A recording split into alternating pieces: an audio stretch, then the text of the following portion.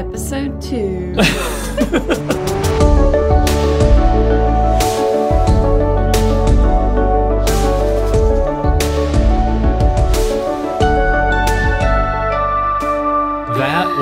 Okay, so for the audience, we just finished recording with our first guest, Dan Johnson. You are all going to love it, because we loved it. It was really a remarkable, magical episode. We get into some super interesting topics with Dan, and yeah, I honestly think he was like the best first guest that we could have asked for. Yeah, he did a fantastic job. He makes the expectations high for our future guests. Yeah. But no, I think we'll enjoy all of our guests. But yeah, Dan was going to be is on this episode, and he's my boyfriend. So there's some relationship questions for the end, but otherwise we're going to talk about what he loves, like Sixers, video games. Yeah.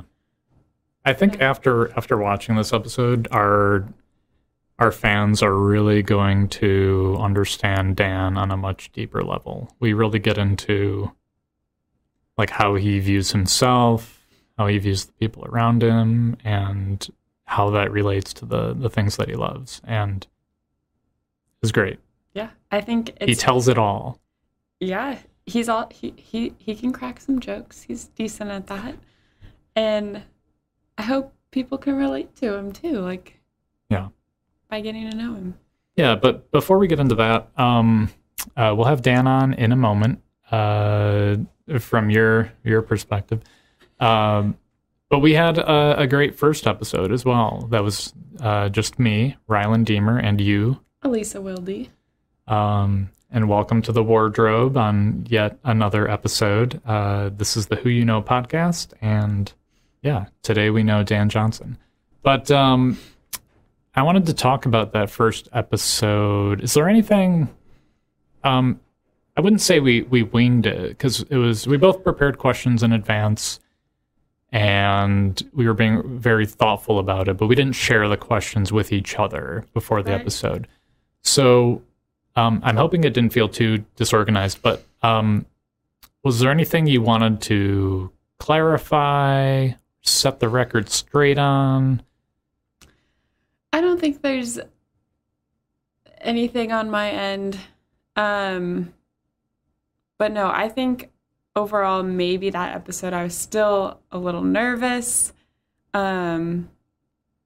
And so like maybe I saw that side of me, so that made me excited for episode 2 to like be more relaxed, just getting that first episode out of the way for me. Did you feel more relaxed in talking with Dan today? Definitely. And I don't know I think it's just the first episode is out of the way aspect. I was wondering if it was like there's a third person here and that's why, but I think it's just I feel so much more relaxed. But I don't think I have anything to go off on from episode 1, but do you have anything? Yeah, so I do, but I also want to respond to what you just said, because I was also feeling nervous the first episode, and I don't know if it's apparent to people, because I've been told that I mask it really well. But definitely I had nerves. And I felt like in today's conversation with Dan, it felt 95% of the time, I felt like I had no nerves at all. It was just, it felt so good. So good. And I was excited after the first episode. But after the second episode, I'm sky high. Yeah. Like, I am beyond excited for the future. And we've got a lot of cool stuff coming up. Let me first say, I don't know if this is setting the record straight, but I talked a little bit about my dad in the first episode, and I love him so much. And he really sacrificed a lot. In my childhood to like provide for family. I mentioned that he would be away from the home for, a week, 2 weeks. At its longest, it was a couple months for work. And while that did affect me and changed how I developed, I'm also so beyond happy with who I became as a person. Right. And, I have him and my mom to thank for that, for raising me so well. And just making me into the person that I am. So I was talking in the first episode in the context of my dad being away a lot and how I relate to men versus women. And I didn't want that to come across as like a negative thing at all, because people love me. I'm unique. I am who I am. And the way that I was raised is part of that. So yeah, I have no like ill feelings about that. So I just want to make that clear. Like, I love my dad so much, and my mom, but my comments were about my dad. So I just wanted to make sure the record was clear on that. Yeah, I think it's definitely like, we just talked about how it shaped you as a person and psychology or behind that, which I enjoy, like looking back and reflecting on my own life about that too. Yeah, we've got a lot of great things up and coming. As you can tell, we are investing in the show. We brought on a second microphone. We also worked a lot on the audio filters, so hopefully this one sounds a lot better for everyone. We also put up some more soundproofing on one end of the room. We got a lot going on over here. I hope you're all excited. We're definitely excited to keep improving. I think the next thing we want to do is get a new table, so... yeah, we are actively looking at estate sales for something good there. But yeah, stay tuned. We'll have Dan on in a few minutes here in the wardrobe. This is the Who You Know podcast, and thanks all for joining us.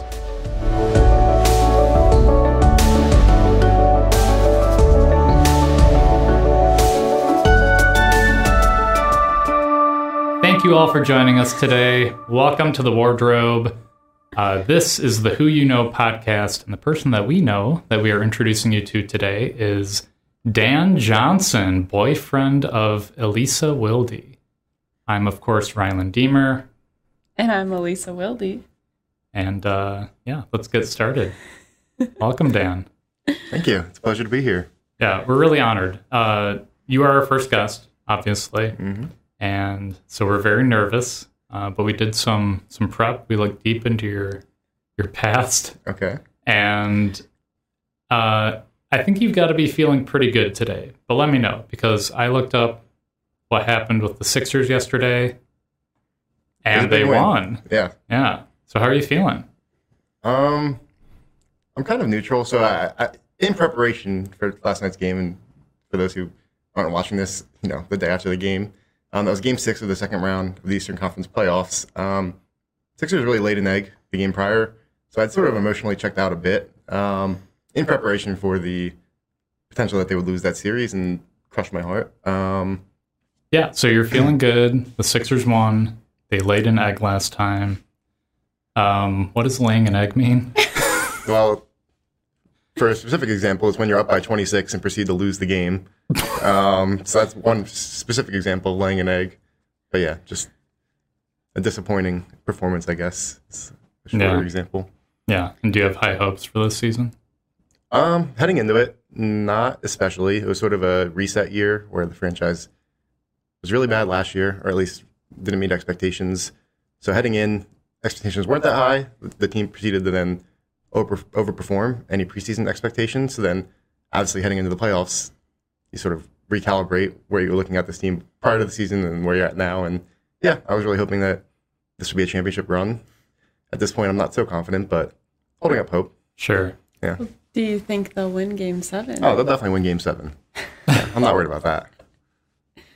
And like in the context of your relationship, how, because I know Elisa isn't as emotionally invested in the Sixers as you are, probably by a degree of magnitude. Yeah. But she's been emotionally invested in you, obviously. So how does your love of the Sixers interact with your relationship? And like, how does Elisa support you through each season? Wow. Or how do I not? Well, yeah.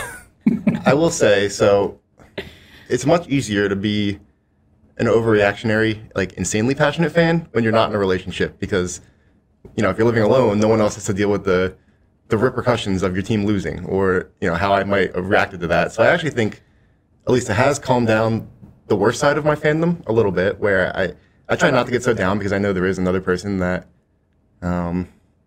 has to live with me. Like it's not anything that it's not an individual experience. How I react to both the highs and the lows are going to be affected by or felt by another person. So I think she's helped curb some of the worst sides of it, and then also it just gives me another outlet. Like previously, a disappointing loss or the season even ending, it definitely takes a bit of time to like find the next thing like that I'm going to spend mental energy focusing on for the majority of days, not the majority of days, but having another person, it gives me a quick outlet to be like, okay, they lost, but I still have an awesome person next to me, and she makes lots of plans for us, so it's easy to distract myself.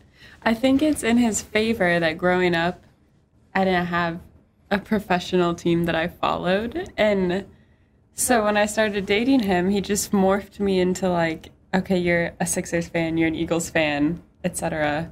And so I would say I'm a fan. It's not like his fan experience, but I have to be a fan of the Sixers and the Eagles now.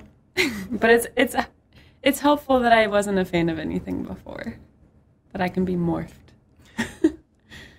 I think the easiest way to compare our fandoms in my mind is Elisa's a fan during the games, so she'll root and care for wins and losses during the game, and that's when she cares about it. Whereas I'm the fan, where the sense that the games sort of permeate through the rest of my life, in both good and bad. But when the team is doing well, I tend to be pretty chipper on most days. It's just easy to wake up with a smile and whatnot. Whereas when I'm doing poorly, I'm not depressed, but it's like, damn, like that thing I look forward to in life, that that thing that's mine is not going the best. So it definitely affects the rest of my life much more than it affects Elisa's outside of the actual game time. And I'm glad you brought that up, because it's something that we wanted to talk about. Like how being a fan is so embedded in you, and like what it means to you. So, kind of specifically, does being a fan mean that you just relate to the team, or do you also relate to like other fans of the Sixers or the Eagles, depending on the season? Is that like something that bonds you to other people in a community?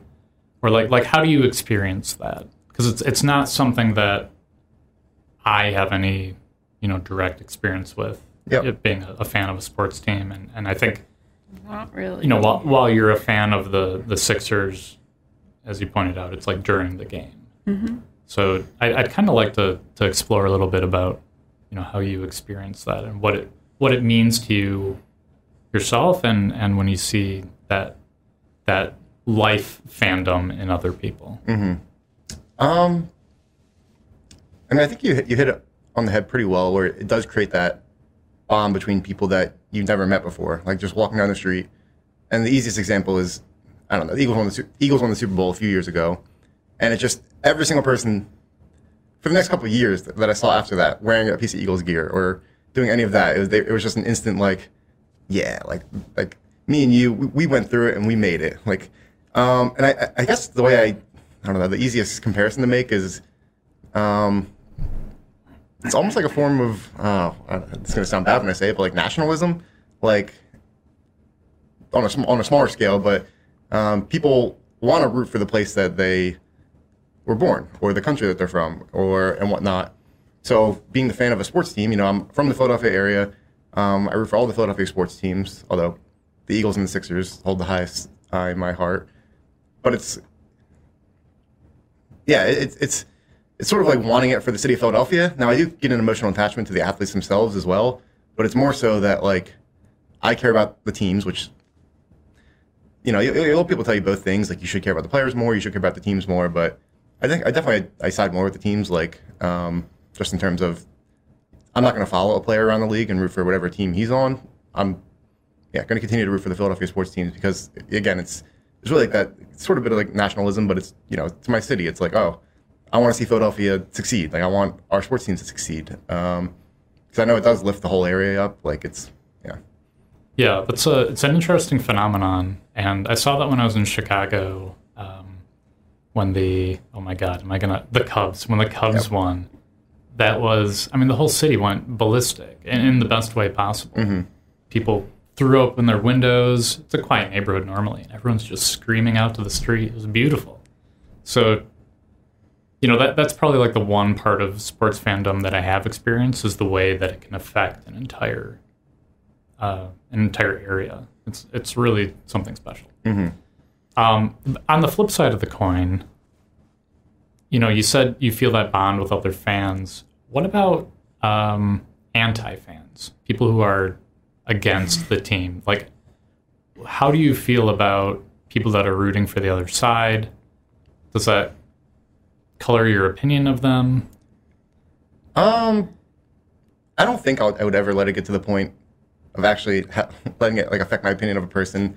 I actually try to, as much as possible, I try to remove vitriol or hate from my sports fandom. Just in terms, I don't know, you can have a lot of I don't know, I guess harmful sports fans or whatever, where their fandom is driven by hate. Like it's hate for the other team or hate for a certain player or woe was me. I try to avoid that because I don't think that's the healthiest way to view sports. But it's also just not my personal favorite way. Like I want to support my team for being my team. I don't want to root against the other team. The one exception is the Cowboys. I do hate the Dallas Cowboys, but not their fans, just that team in general. So, I mean, again, I will say there is one example where I did let it get to me. Elisa and I went to an Eagles bar in the local area to watch a playoff game against the Seattle Seahawks, and there was a Seattle fan that was also at the bar, which of course, it's not like an exclusively Eagles bar. It's just a lot of Eagles fans were there. But this guy was especially, he was trying to instigate. Like he was,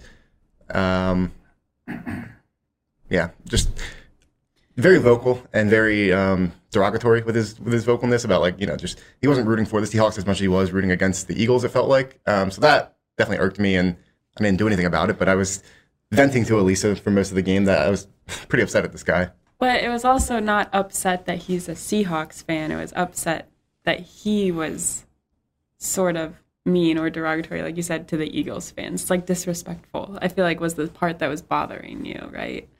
Potentially. I mean, playoffs are a different animal. So I mean, you know people who are Cowboys fans. Yeah.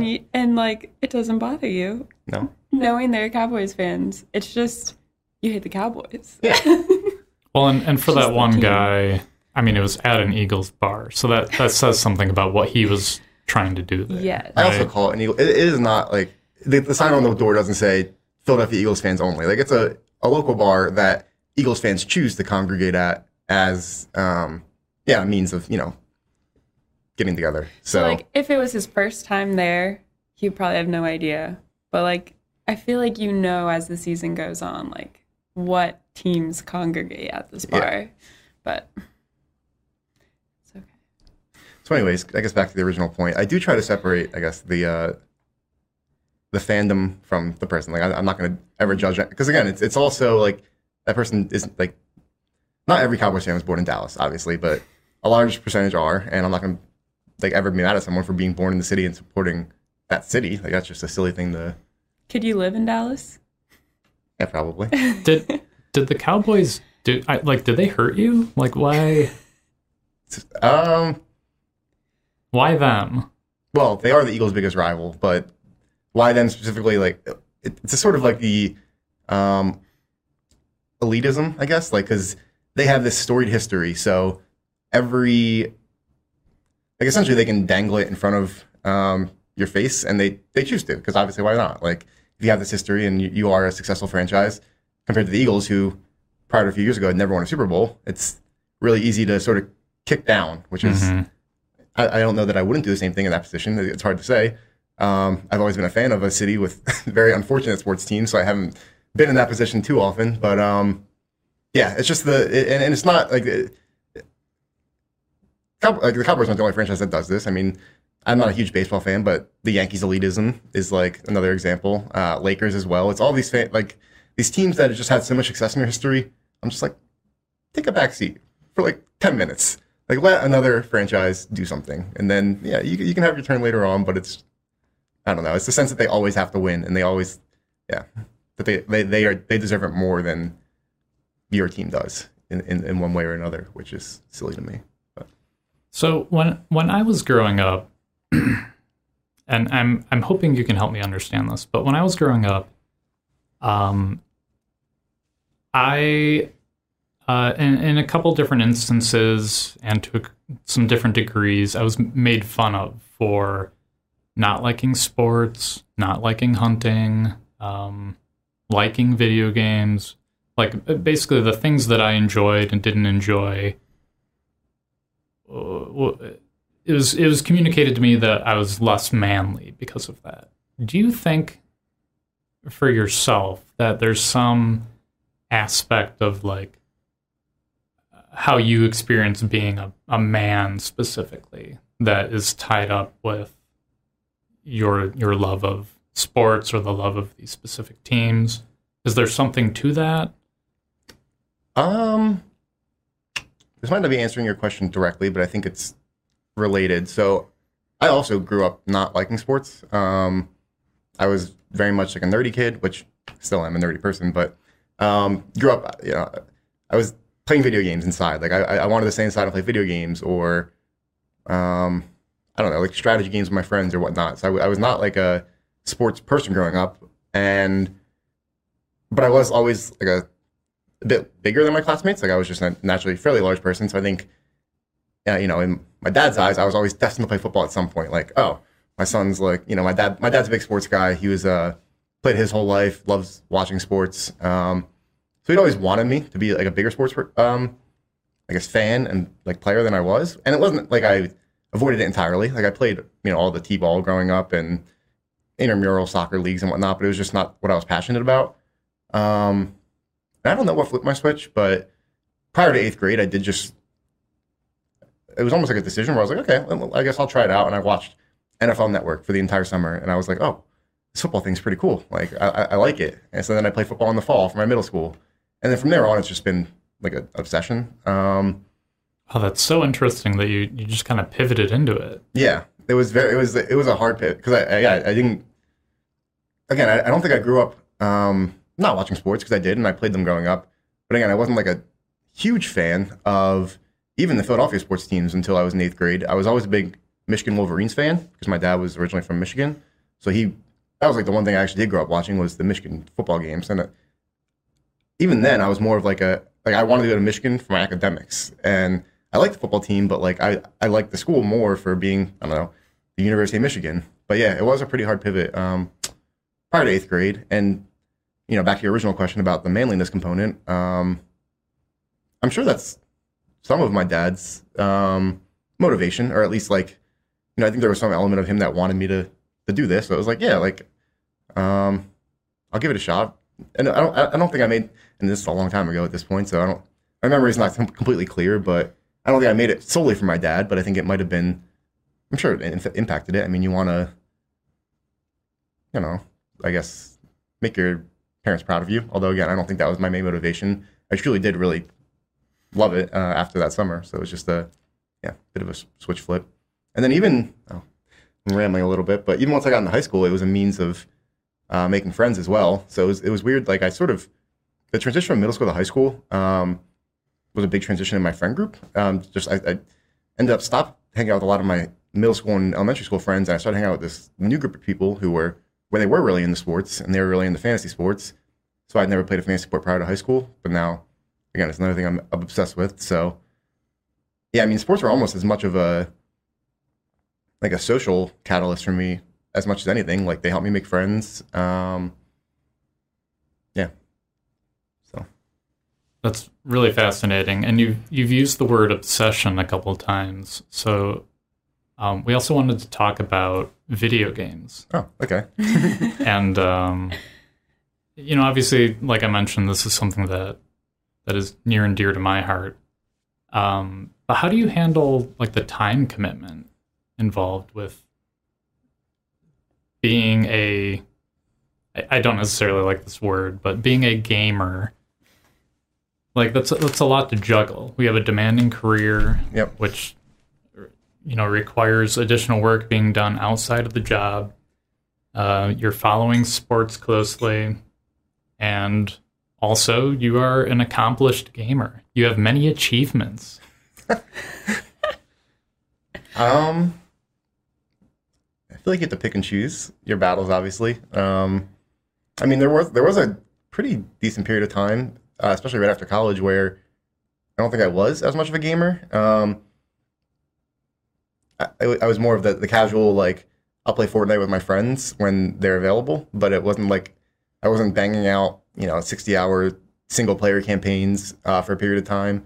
And it was, I don't know, partially because I think I had an Xbox and I wasn't crazy about their exclusives as much as I was some other things that were out there. But then, I mean, to your point, like, yeah, there only is so much time. So it definitely comes in waves. So when I'm studying, I virtually, don't play very much video games at all. And when I do, it's sort of hit it and quit it games, like very compressible. Like I don't have to sit here for a few hours and get invested. It's something I can pick up for 30 or 40 minutes and then put back down and have that fill the gap. Lack of sleep helps as well. I'm still at the point in my life where I'm able to subsidize sleep for some of the other entertainment and hobbies that I have, which probably isn't a great long-term solution, but it does work in the short term, and it helps because I don't want to be someone who plays video games all the time and it doesn't hang out with his lovely girlfriend at all. So she sleeps at a normal time. So if I don't sleep at that normal time, I can sort of steal back time. Like I get this whole span of time where I can both enjoy my hobby, but then also not throw away the time that I would have had to do other things that are theoretically more important in life. So theoretically, yeah. Well, whoops. Actually, more important. Sorry, there's a weird audio glitch. So, I might have asked you this before, but I don't remember your answer. Do you wish that I played video games? Like, would you enjoy me, like, being able to spend time that way with me? I don't think it's anything I'm missing right now. Like, I guess, yeah, I don't sit around like, oh, dang it, like, Elisa's really not the perfect girl because she can't hang with me in Mario Party.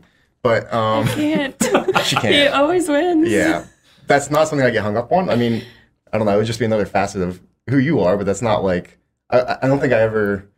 I don't know. I wasn't one of those guys who was like, oh, my dream girl is gonna have a 3.0 KD in Call of Duty. Like she's gonna be this hardcore gamer. I mean, I think it's actually kind of healthy. Like we do have our own hobbies, and it's not something that we have to get competitive over, which is nice. Like I love playing board games with you, but that can get competitive and it can cause some awkward nights. So it's nice to not have to, We're some competitive people when it comes to board games, Yeah. so it's probably better we don't play video games too. yeah, that's fair. And I don't know, Rylan. How about you? Do you wish Chen? Oh, I don't know if I should say. yeah, that's fine. That's Okay, fine. yeah. She might be a guest at some Right, point. that's true. So yeah, and my wife's name is no secret. Yes.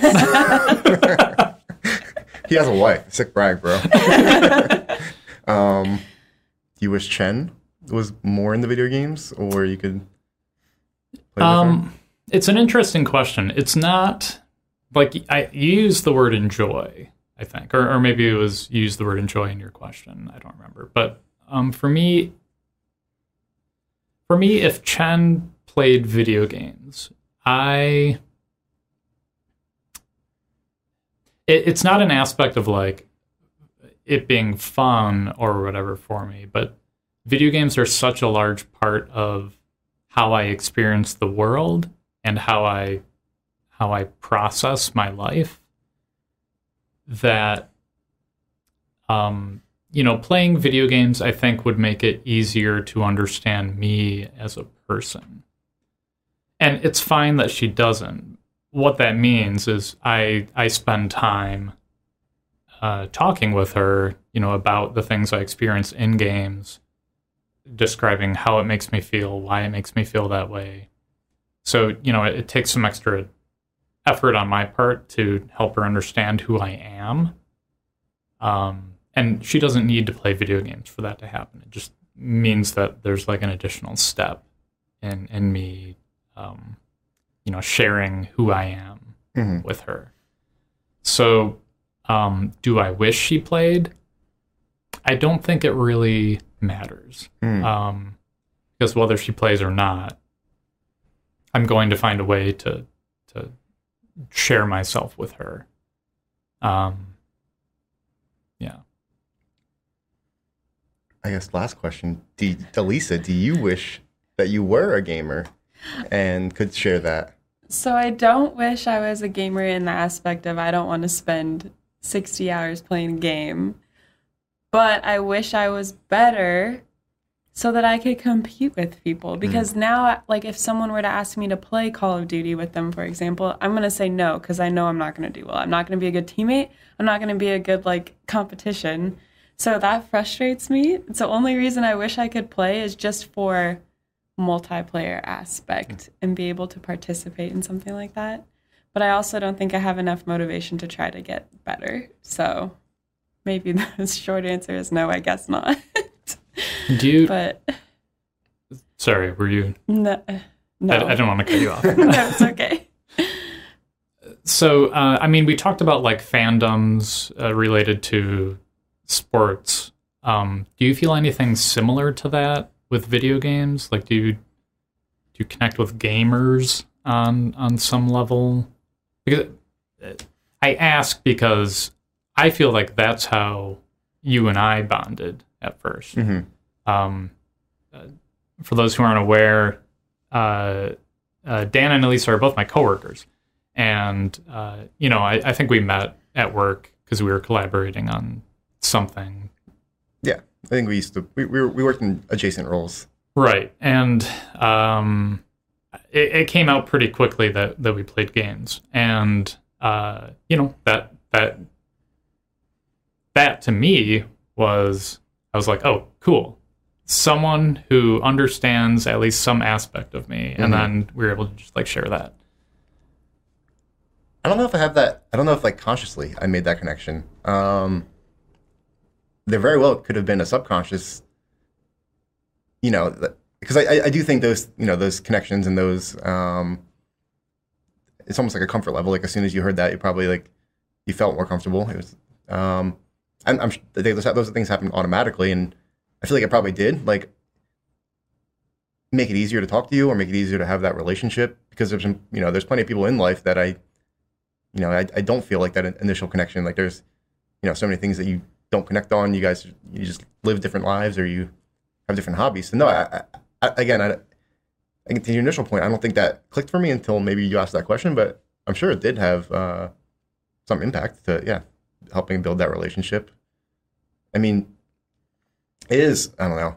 I felt since I've started it in the work life, I've been fortunate enough to, all my coworkers are good people. I've been fairly fortunate to just work with good people, and also we all are in the same field, so that's another instant.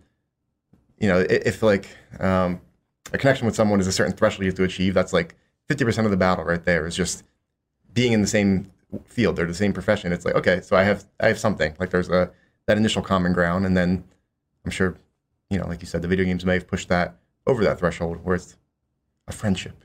It blooms from there. So, but yeah, I don't feel it as much as I do with the sports, though. It's I don't hear that someone plays video games and immediately I'm like, oh, this person knows me or knows my struggle. Whereas if I see someone who roots for the Sixers or whatever, I'm like, oh, they've been through it with me, that person. Because I do think also, well, that's probably a bad conception, but video games themselves are also a bit more of a broad category. If you liked a specific game that I liked, or a certain franchise, then that's probably another level. Whereas both being the fan of the same sports team, that's a bit more concentrated or specific. If someone likes sports in general, there's still there's a large percentage chance we don't like the same sports, and then you sort of lose that. It's only one level to it. So just knowing that you like video games, themselves, it's like, he might like this weird game that I'm not a huge fan of. But I think we also had similar interest in the games as well, which helped.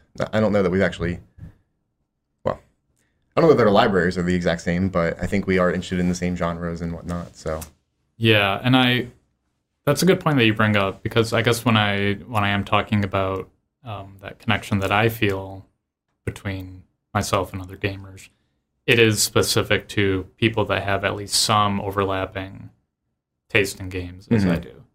Like if all somebody plays is Call of Duty, Battlefield, I may not relate to them as well as somebody who plays Hades and Monster Hunter.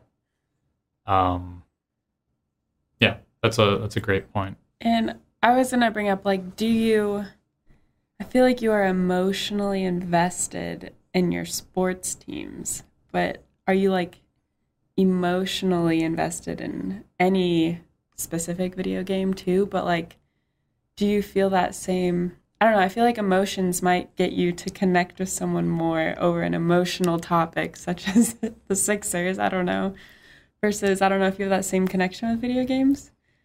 Or is there a game? I don't think it's quite at the same level. I mean, you can probably attest. You've never seen me jump up and down and scream at a video game as much as I have. But you've cried, right? I did cry at the end of Spider-Man, the PS4 version of Spider-Man. Very emotional ending. That's a little bit different, though. But yeah, no, I see what you're saying. But I guess like the raw emotions aren't quite the same. But there are certain video games that almost get to that level because they're almost like sports themselves. So for a time, I was really invested in the Overwatch, which, getting a win in that was almost like getting a win playing a game of pickup basketball. Like it was just like there's so much like teamwork and like games like that do come close to. I think it's not sports fandom, I guess, as much as actually like playing the sport, but they come close to eliciting that same response where it's like a mixture of pride and just raw testosterone like coming out. So. Well, and it's certainly, I think, understandable why esports is becoming such a big deal. I mean, team sports have exploded in popularity. Can definitely understand like people connecting with their team, like maybe they're big Cloud9 stands. Like it makes perfect sense. And so I think you're seeing a lot of that like emotional connection that you have to like a traditional physical sports team. In the esports world as well. It's kind of funny. So in actual sports fandom, I'm much more of like the team-oriented person and whatnot, which I think is why I struggle to get into some other sports, like, I don't know, golf, for example, or tennis, where it's so individual and I just don't relate to any one individual. I think I'm the opposite on esports, where I actually do. I was in the professional Super Smash Bros. Scene for a while, and I did really get invested in some of the individual players, and I was like, I want this guy to win. Like, I don't really... I didn't care about the sponsors as much, but it was like actual specific gamers. I was like, yeah, like I really like the way this guy plays or his style. So I do want that person to succeed. So it's sort of the flip flop of each other. Wow, I wonder why. Like, I wonder, is it the geographic thing? Like Philadelphia is where your sports teams are from, and you just don't have that geographic. Potentially. And I could be wrong here, but it might be the fact that just the individual scene of video game tournaments like developed quicker than the team scene did. Like there's been tournaments for individuals for video games probably going back as long as video games have existed. So that's like a fairly developed concept and just like general format. Whereas these team-based games are only starting to come up. I don't know, because Philadelphia actually does have, like the Sixers, my favorite basketball team. They actually do. I think they're invested in a professional Overwatch team. Now, I don't care about that team at all, but it's out there, so it's weird. I don't know what the exact answer is. I don't know. It's interesting. So we three are sitting around this table, and we're all actuaries. We wanted to talk a little bit about that, and I think to start, like how... It's such an unknown profession. So how did you decide, how did you even like learn about being an actuary, what it means to be an actuary, and decide to devote at least your young adulthood to it? I think I'm a little abnormal in this sense, and I feel like I've told this story so many times, it's almost cliche at this point, even though this will be the podcast first time hearing it. But you heard it here first, folks. Yes, you heard it here first. My 7th grade math teacher, out of the blue one day, like, I don't know, I was always fairly good at math. And by fairly good, like, really good at math, but I don't want to brag too much. But so I was really good at math growing up, and my 7th grade math teacher, I think just out of the blue, she said, like, hey, there's this profession, actuarial science, which is like always ranked among the top 10 professions in the country. Like, you should look into it. So I think I probably went home that night and Googled top 10 professions. Like, oh, is this lady serious? Like, let me check out. Let me find this top 10 list. And sure enough, I don't know, whatever, 3 or 4 or 5, wherever it was, actuarial science was up there. And it was the two, like, the hallmark features where I think a good work-life balance was one of them, which, you know, we can discuss whether that's true or not, but it was noted for having a good work-life balance and then obviously paying a lot. So I'm I acknowledge that I'm a bit of a probably lazier person than the average. I don't know. I think I have a bit of laziness to me, which, so when I hear, you know, so I'm about optimizing. I like optimizing most situations. So if I hear, you know, good work-life balance, which to me equates to lower work hours plus higher pay, well, that's an optimization. Like, that's a market inequality right there. So anyways, my 7th grade teacher suggested it to me, sort of just stuck. Like, it sounded good. You can ask Elisa. Like, this, she seemed like, was it like an essay or something that I had from 8th grade? Or it was like, what do I want to do when I grow up? And I don't know. I don't remember what it said, but I actually thought your grandpa also had like a lot of influence. Well, he was a math professor, right? Yeah, my grandpa was a math professor, and, you know, he has a PhD in some form of mathematics. So I more so attribute him to why I was good at math. I don't think he was. I mean, I'm sure he probably knew what an actuary was, but he wasn't the reason that I found out what an actuary was. No, you're right, because I think I was shocked that in 8th grade you knew I want to be an actuary, and I was like, what the heck? How did you know what an actuary was in 8th grade? But okay. So that was sort of just something I never deviated from. Like, it wasn't like always the thing that, you know, people would ask, like, what do you want to do when you grow up? And I think I would always throw out, like, oh yeah, like, maybe be an actuary, but also, you know, I'm not like dead set on that, but it just stuck around. It was always like sort of the top of my list. And I was like, okay, you get to the time when college is rolling around, and why not? Sure. Like, I haven't found anything better that I've heard about, so I'll go down this path. Pretty much exclusively applied to schools that were centers of actuarial excellence, which isn't that tough on the East Coast because, I don't know, a lot of the Northeast or Big Ten schools do have that designation. But so it's not like you know, you don't need to go to an Ivy League school to go to a school that's a center of actuarial excellence or has that designation. But yeah, I just kept going down that path. Probably the only time I ever thought about deviating was like sophomore year in college, I want to say. Yeah, sophomore year in college, the head of our actuarial program at Penn State, that's where I went to school, he actually emailed me directly noting that I got a B- in calculus in my freshman year. And he asked, like, he said I was not good enough at math and I should probably consider switching careers. So I don't know. To me, that sort of lit a fire, and I was like, all right, I'm going to show this guy. Like, I'm going to keep doing this and finish it out. So yeah, I've just been doing it since then. Oh, you really dunked on that guy. Thank God. He was a really good professor. I don't want to down talk him, but no shade. I know why he did what he did, because it is such a, you know, it's a difficult field, and also at least at Penn State, and I'm sure at other schools, you don't really have the weed out class until your junior year. So for people that are going down this path, and then eventually they get to the point where they're like, you know, this actually is harder than I think it is, and I can't do it. They're pretty far into their college careers, which makes transitioning to something else just difficult. So I understand what his intentions were, and he wanted to just give people a fair warning. I thought his wording was disrespectful, so I decided to take it personally and, you know, try to prove him wrong. But yeah, no, I wasn't. In hindsight, I understand what it was and what he was doing. And some people need that kind of disrespect thrown at them to give them that fire in the belly to push through it. It sounds like, in a way, it helped you, even if you didn't feel good about it in the moment. It definitely did help me. I mean, I was a bad college student pretty much for my first couple of years. I picked up a lot of bad habits in high school where, you know, I performed very well in high school, but I learned to game the system in a sense where I didn't have to work that hard in high school.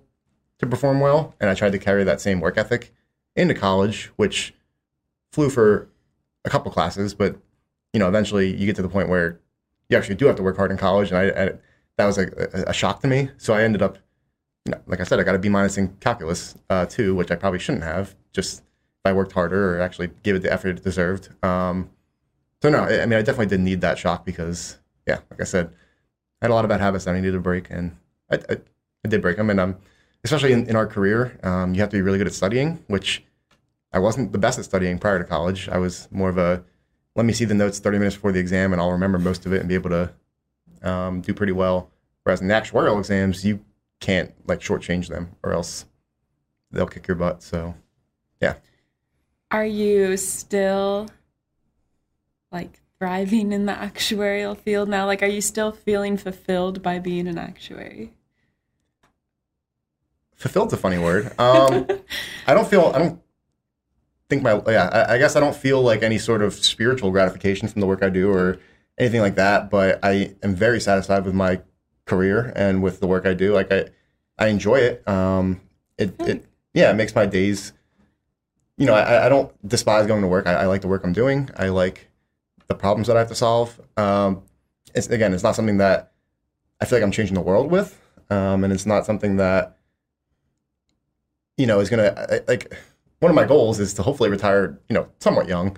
So it's not one of the things that, and maybe this changes in the future, but I don't think I'm going to be one of those people that does this for fun or ends up trying to be a professor because they love it so much, anything like that. It's sort of it's a means to an end. I think I've identified that I do have to work for X number of years in order to live the life that I eventually want to live when I'm retired. So yeah, it sounds crude, but it is a bit of a means to an end. I want to. And it's an enjoyable way to get there. Exactly. It is an enjoyable way to get there. So I do feel fulfilled in the sense, but yeah, there's different, I guess, forms of fulfillment. Yeah. And what does that retired life look like for you? You have some vision, it sounds like, for this end game. Somewhat. I guess I don't know. Obviously, well, I guess maybe not obviously. I'm of the opinion that you only live once. I don't believe in any sort of reincarnation or anything like that. So I think I have to experience as much of the world as I can while I'm here.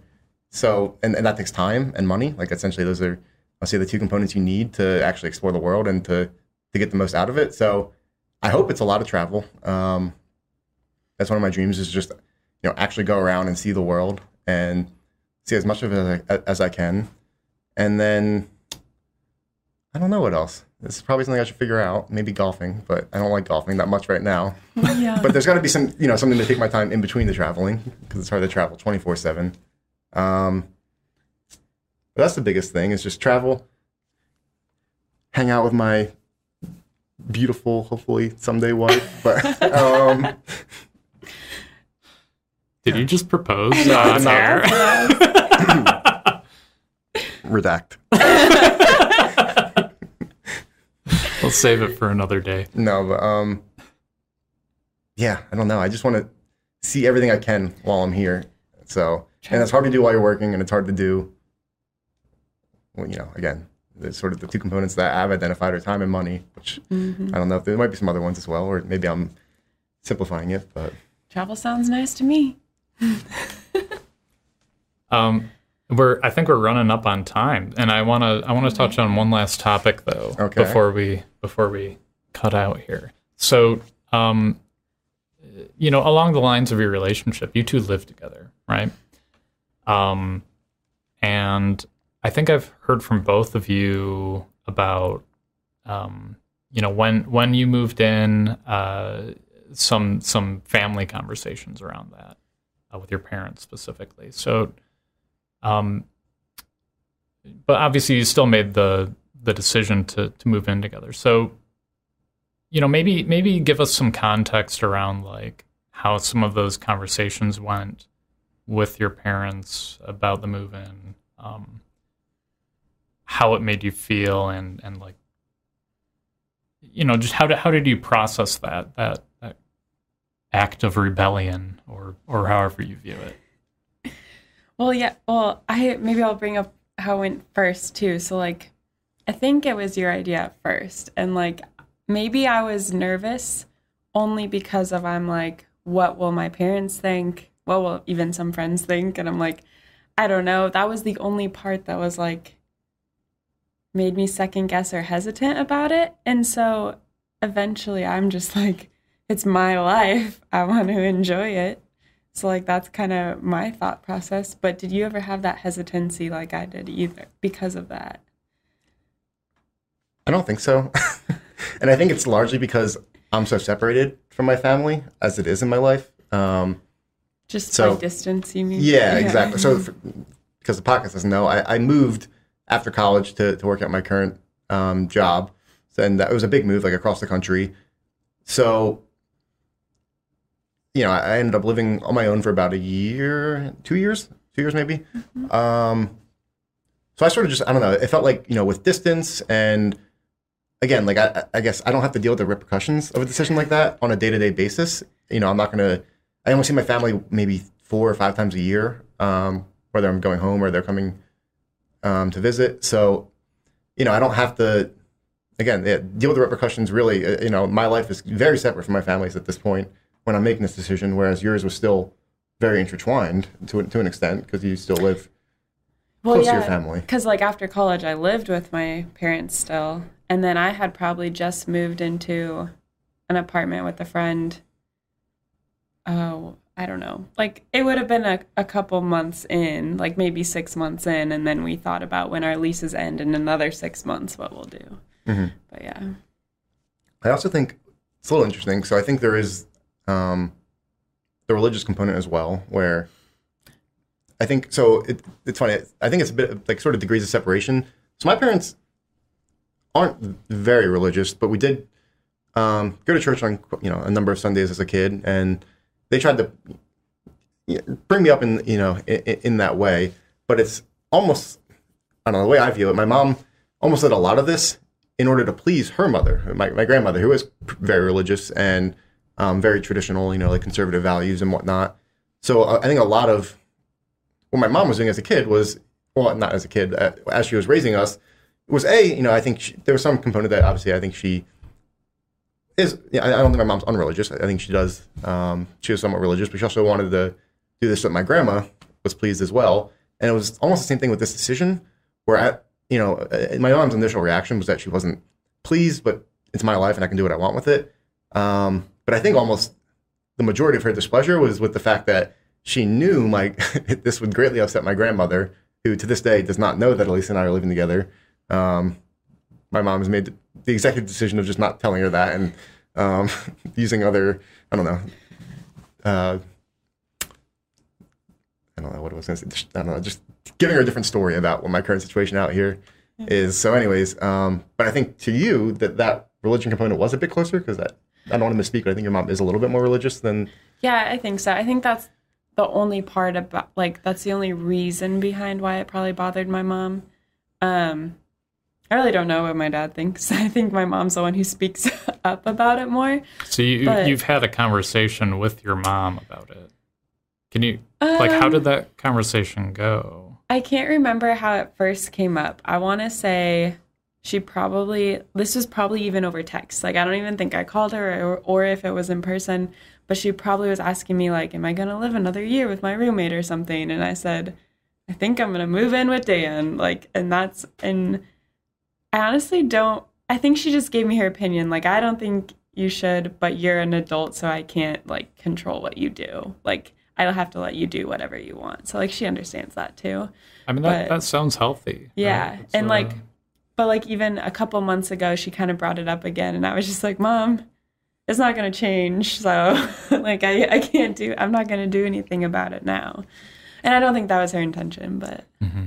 I think another more lighthearted and kind of funny reason my mom was more on the set, again, she was fairly supportive. It was just that initial gut reaction of her was oh no, my son is doing this, but she's never given me grief about it.